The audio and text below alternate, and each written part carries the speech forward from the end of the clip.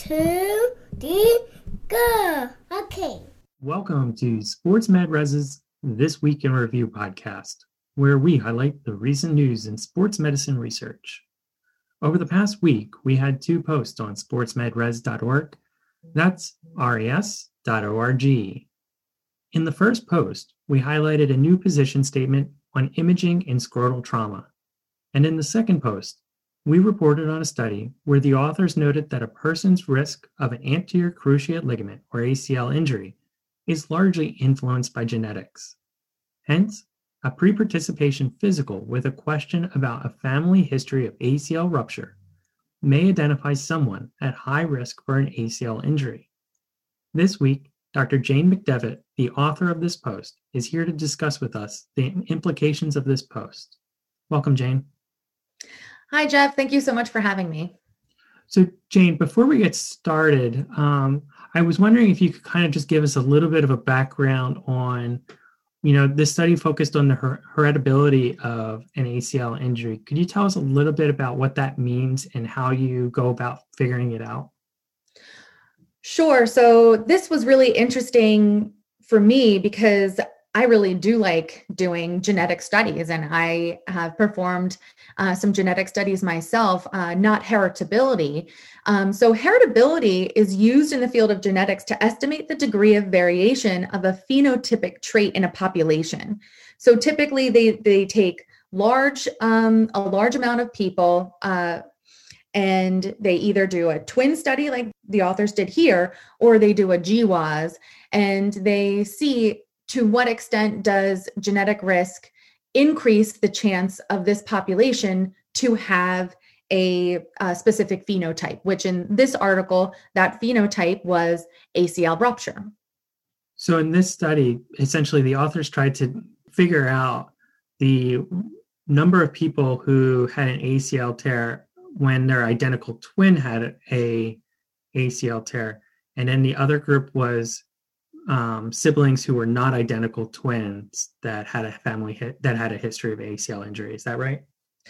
Correct. Yeah, they looked at identical twins and fraternal twins, and they wanted to see, to what extent if one sustained an ACL rupture, what is the risk of the other twin getting that, and whether or not it was different in those that shared the same egg and have pretty much the same exact genetic code, or they had, two different eggs, but still very, very similar. And they found that it was very highly heritable, no matter if they were a fraternal or identical twin. It was higher in the identical twins, but still very high overall.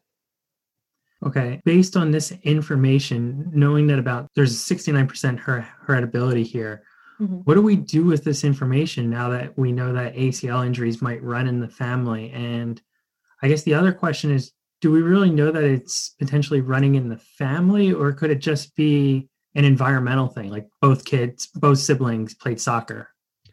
Yeah, so I'll get to your first point. And in healthcare, we have been doing and assessing heritable traits in the pre-participation form. So we ask about does cardiac problems run in the family? Because we know that if they do have high blood pressure or high BMI, that they are at a greater risk of suffering those same conditions. And knowing that risk, they can make better decisions regarding, what kind of risk do they want to encounter? Do they want to play soccer, or do they want to, go into swimming or cross country? So I feel like a lot of this family history and doing this, asking about their family history and assessing to what extent does this predict patient outcomes can be really beneficial, and taking it to the next level of really identifying what type of genes, where are these variations lying that's increasing this risk of this specific phenotype. because that can lead to, you know, treatment. Look at the BRCA gene. So look at, they found that this variation was very heritable in these specific genes, and now they can test and then they can follow up with specific treatments geared for that. So I think that understanding the risk and assessing for that risk is very economical. It's very easy, and it then the patient can make their decisions on how they want to, you know, go about taking on, you know, risk depending on what sport they want to play or, you know, what they want to do. However, to kind of pivot to the second point, so a hereditary study doesn't tell you where the risk is coming from. So we don't know whether or not the ACL risk is coming from, you know, a genetic variation found in the collagen gene that makes the collagen not as stiff or too stiff, and it becomes easily, you know, ruptured. We don't take into account the psychological aspect, whether or not they take on more risk. We don't know, you know, about the bone formation or the startle response. So there's a lot that goes into really identifying specifically where this risk is. So there's still a lot of work to do there. And another one little limitation to this twin study is that though the population was very large and they followed, you know, these ICD-9 and ICD-10 codes for 30 years, and they took some environmental considerations into action. So they looked at socioeconomic statuses based on education and welfare, and they did take some physical measures like BMI.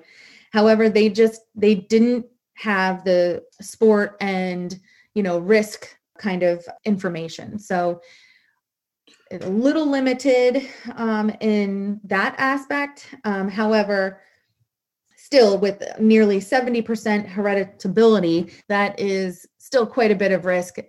Just again, asking that simple question, did your sibling ever have an ACL rupture or anybody in your family have an ACL rupture? So it sounds like there's a slight chance that within the study, the heritability might be slightly overestimated because of some other extraneous environmental factors like sport participation that may have been missed here. Correct. But you think that there's still a chance that there's still a high heritability of ACL injuries within a family. From a research point of view, then, it sounds like one of the next steps we need to figure out is why is ACL injury heritable? Is it related to anatomical things like bone shape, or is it related to neuromuscular control or psychological approach like aggressiveness or willingness to take risk? Is that accurate? Yeah, if we could kind of isolate where this risk is coming from, that's where the treatment comes into play. So again, kind of using the breast cancer, we saw that there were hereditary studies showing that breast cancer runs in the family. And then I don't know exactly how, but they did find or what study design they took. But obviously they found the BRCA gene and this variation in this BRCA gene that increased the risk. So they were able to identify treatment. So in terms of ACL, identifying whether it's some sort of neuromuscular coming from a neuromuscular or anatomical or psychological could really dictate what kind of care or prevention strategies we could do. So, you know, if it's because their bone formation is a little bit different and increases risk,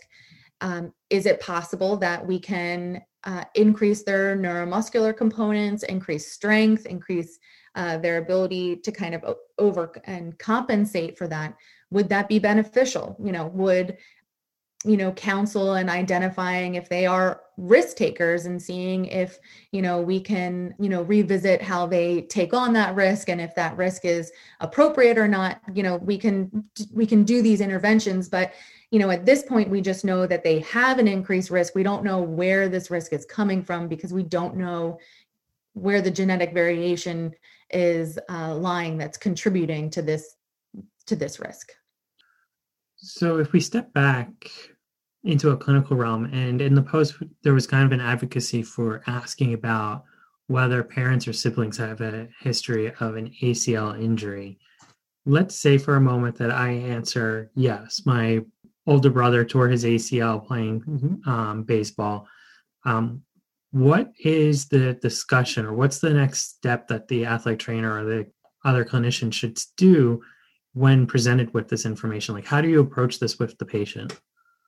So I think just getting them to understand that there is a potential increase of risk because per this one twin study, not that you would bring up research to them, but get them to understand that there is an increased risk of ACL rupture, and for them just to be aware so they can kind of make some of their a better medical informed decision on whether or not they are willing to take on that risk playing that sport where maybe ACL risk is high.